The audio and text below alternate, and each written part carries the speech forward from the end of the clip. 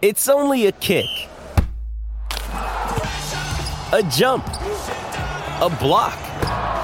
It's only a serve. It's only a tackle, a run. It's only for the fans. After all, it's only pressure. You got this. Adidas. Mother's Day is around the corner. Find the perfect gift for the mom in your life with a stunning piece of jewelry from Blue Nile. From timeless pearls to dazzling gemstones, Blue Nile has something she'll adore. Need it fast? Most items can ship overnight. Plus, enjoy guaranteed free shipping and returns. Don't miss our special Mother's Day deals. Save big on the season's most beautiful trends. For a limited time, get up to 50% off by going to BlueNile.com. That's BlueNile.com.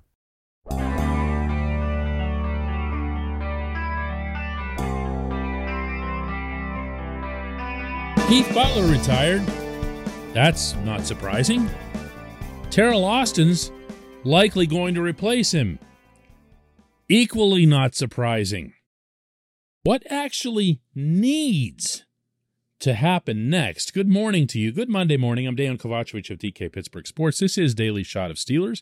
Comes your way bright and early every weekday. If you're into hockey and or baseball, I also offer up daily shots of Penguins and Pirates, the other two teams that I cover every morning, right where you found this.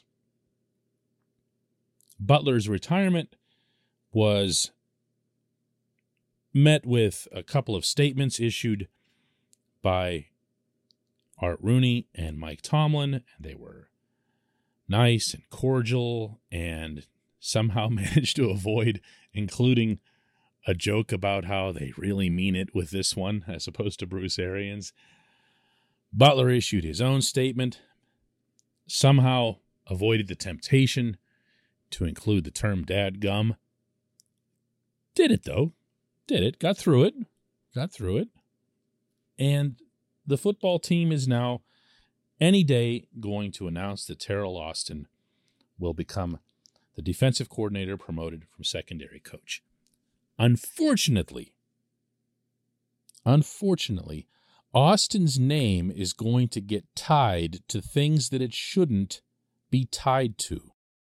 I'm going to try today to do the best that I can to explain my stance that he needs to be kept separate. This discussion about Tomlin run amok with this coaching staff and what Rooney needs to do about it. Austin will be, and has been already once, a fine defensive coordinator. I've heard nothing but great things about him and his work within the Steelers headquarters, just in the time that he's been here, not when he was a DC previously, just from his time here. And if you look at the way the secondary has performed, I know everybody only remembers the big plays against and Chargers game and whatever else here. He has made individual players better. Whether that's Minkah Fitzpatrick, you can't assume that he would have just kept progressing. Whether that's Terrell Edmunds, who everybody was ready to banish right up until this season when he turned out to be a really good, solid safety. Whether it's having both of those safeties, most regrettably, be forced to move up to the line of scrimmage to stop the run since no one up there other than Cam Hayward could do it. It's the performance and maturation of his corners that he's had along the way. No doubt helped make Mike Hilton a lot of money. Helped make Cam Sutton a lot of money. Probably just helped Ahkello Witherspoon make some significant money if the Steelers are smart and bring him back. The guy's done a good job. Okay, can we take that and just put your hand against it and just slide it off to the end of the desk? Fair? I think it's fair to him because I do think he'll be a good defensive coordinator. If Rooney follows up on all this other stuff I've been talking about. This portion of Daily Shot of Steelers is brought to you by Point Park University. Choose from nearly 100 career-focused programs leading to bachelor's, master's, and doctoral degrees. Choose when and how you'd prefer to do that studying, whether it's at Point Park's gorgeous downtown Pittsburgh campus, whether it's online, maybe a flexible hybrid format would work best for you. Find out more about all of this at pointpark.edu. When this season ended, I predicted that Tomlin would promote from within. He would promote his defensive coordinator from within. He would promote his offensive line coach from within. And he would find some way to concoct reasons to keep Matt Canada as the offensive coordinator. Why? Because he values, what's the word I'm looking for here? If I say he values loyalty, that just makes it sound like any old boss. Well, yeah, of course, everyone would value loyalty. But it's that he values loyalty within the context of control. He was calling the defensive signals for Butler. We've known this for 2 years, but nobody's actually said it out loud until the past week. Tomlin acknowledged it, then Butler acknowledged it. And there it is. Tomlin was at field level on the sideline of a sloped football field. And yes, that matters because you can't see the far side. If you've ever actually been on an NFL field or really any football field, you know what I'm talking about.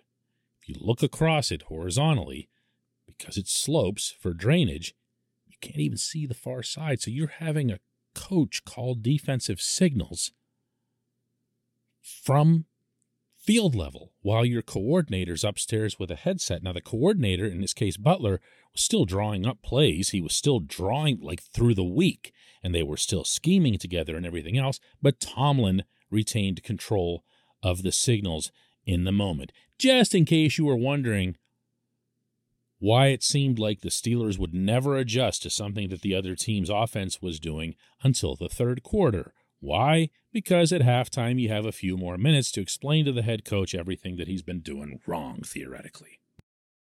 If Tomlin promotes Austin for the purpose of continuing to call signals himself, then that'll tell me that he's already worked something out with Austin that says, listen, this is how it's going to be. You're going to get promoted here.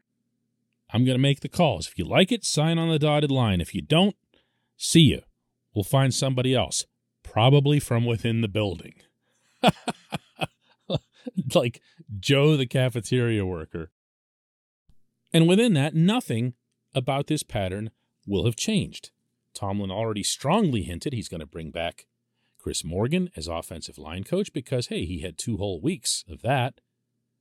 And they could just annually cycle through offensive line coaches and keep promoting their assistants and saying their assistants are absolutely the best qualified for this. Why? Because they're in the building and because they'll listen to him without questioning him.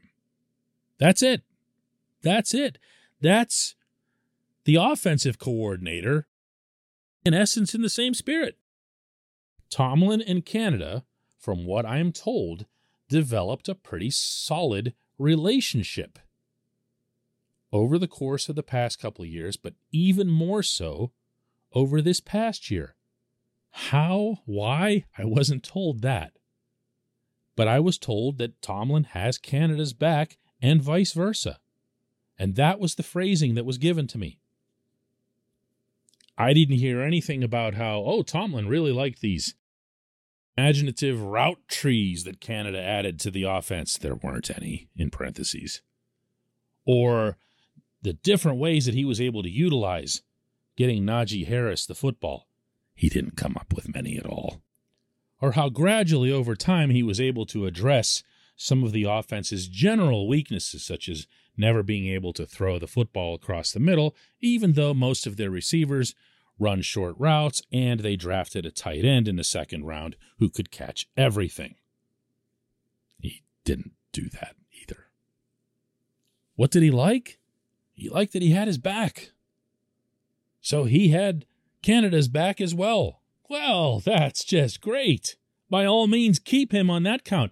Look, Rooney needs to straighten this out. I've been saying this all along. He's the only one with the authority to make this happen. There is precedent for it. It's scant, but there is precedent where Rooney has stepped in when he hasn't liked what Tomlin's been doing with his coaching staff. This is that time. This has to happen now.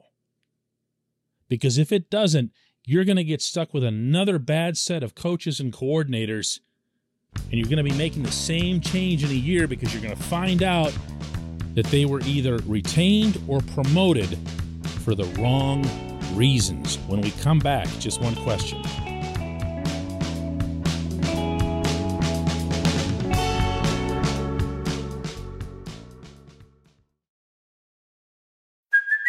Hey, it's Kaylee Cuoco for Priceline. Ready to go to your happy place for a happy price? Well, why didn't you say so? Just download the Priceline app right now and save up to 60% on hotels. So whether it's Cousin Kevin's Kazoo Concert in Kansas City, go Kevin, or Becky's Bachelorette Bash in Bermuda, you never have to miss a trip ever again. So download the Priceline app today. Your savings are waiting.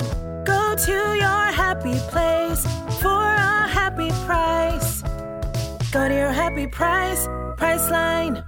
With threats to our nation waiting around every corner, adaptability is more important than ever. When conditions change without notice, quick strategic thinking is crucial. And with obstacles consistently impending, determination is essential in overcoming them. It's this willingness, decisiveness, and resilience that sets Marines apart. With our fighting spirit, we don't just fight battles, we win them. Marines are the constant our nation counts on to fight the unknown. And through adaptable problem solving, we do just that.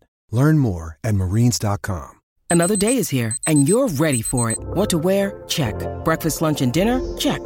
Planning for what's next and how to save for it? That's where Bank of America can help. For your financial to-dos, Bank of America has experts ready to help get you closer to your goals. Get started at one of our local financial centers or 24/7 in our mobile banking app. Find a location near you at bankofamerica.com/talktous. What would you like the power to do?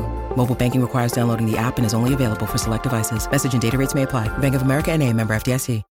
When you need mealtime inspiration, it's worth shopping Kroger, where you'll find over 30,000 mouth-watering choices that excite your inner foodie. And no matter what tasty choice you make, you'll enjoy our everyday low prices, plus extra ways to save, like digital coupons worth over $600 each week. You can also save up to $1 off per gallon at the pump with fuel points. More savings and more inspiring flavors make shopping Kroger worth it every time. Kroger, fresh for everyone. Fuel restrictions apply.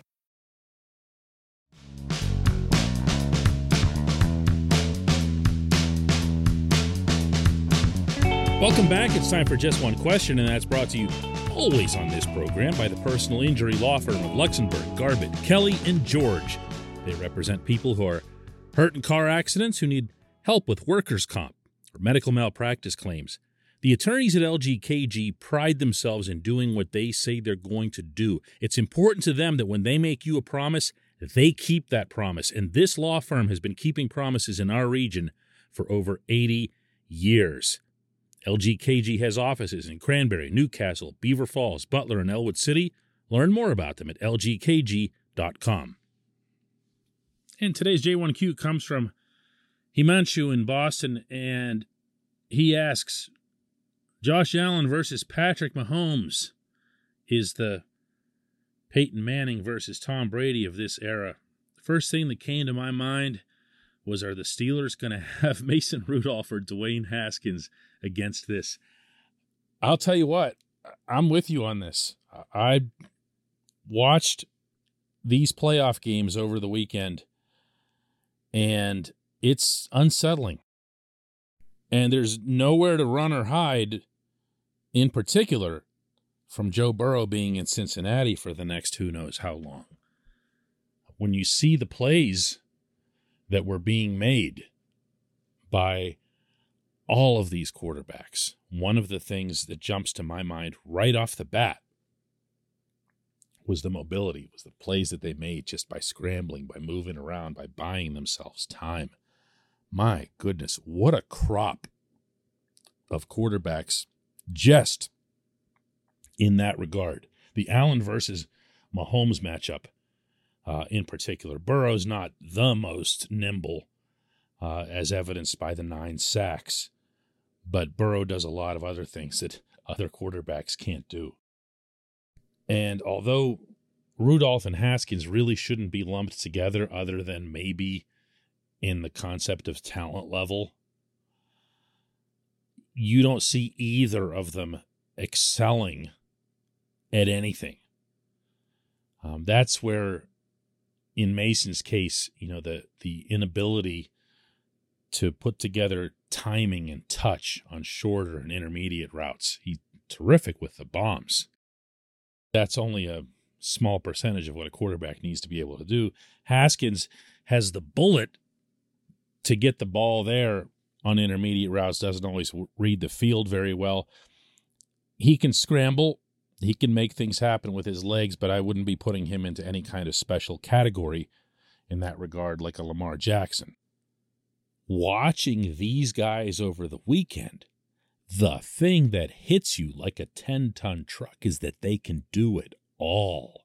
And then Josh Allen, on top of everything else, can run right up the gut through a bunch of defensive linemen, although I don't know how much longer he's going to be able to do that over the course of his career. But yeah, it's something. Even if you're just looking within the AFC, or heck, even, the AFC North, it's enough to make you wonder if the Steelers aren't thinking the same thing themselves. Because, look, I had told everyone that we were going to parse over every syllable of Tomlin's season-ending press conference, and I can continue to promise that that'll be the case. And the one thing that was going to get magnified more than anything else was the quarterback talk. And when he went out of his way to describe both Rudolph and Haskins as being not everyday starters in his mind, he'd have only one reason to say that in January, and that's to send the message that you can come here. You can come here if you're a free agent. There are free agents out there. It's not the greatest class. There are trade possibilities, although I wouldn't be looking too much into that because whoever it is that's trading, Aaron Rodgers, Russell Wilson, whatever, is going to be asking for a bunch of high draft picks, and there's nothing Steelers-esque about that, and actually I'm not so sure that there should be. I'm the Steelers, and I can tell you that they're not going to be reaching out to seek my advice, but my advice would be that you invest in the offensive line in the first round, maybe wide receiver in the second round, because I think you can solve the defensive line, maybe inside linebacker in there, but not the defensive line. Tyson Alualu, Montravius Adams, we'll see what the status is of Stephon Tuitt, but I don't think you need to invest in a draft pick that high. You do need to invest in a draft pick at some point, the defensive line, regardless, because of age factors and because some of their younger guys have been disappointing. But I digress. Offensive line should come first, then wide receiver or inside linebacker. I'm sorry, but I'm not committing to a quarterback in the draft in a class that almost everyone considers to be fairly ordinary in that regard. I mean, yeah, you can always be smarter than everyone else and end up with a quarterback that no one else fully gets, or you can wait until there's a better quarterback class for the future guy and use next year to give your two younger guys, Rudolph and Haskins, a chance to compete along with someone that you bring in from the outside. So you'd have a year of mediocrity, maybe mediocrity plus at the quarterback position, but you'll have continued this under-the-surface rebuilding by making serious additions to the offensive line and to wide receiver. And, man, can you believe I'm talking about wide receiver? Already? That should have been set. I appreciate the question. I appreciate everybody listening to Daily Shot of Steelers. Let's do another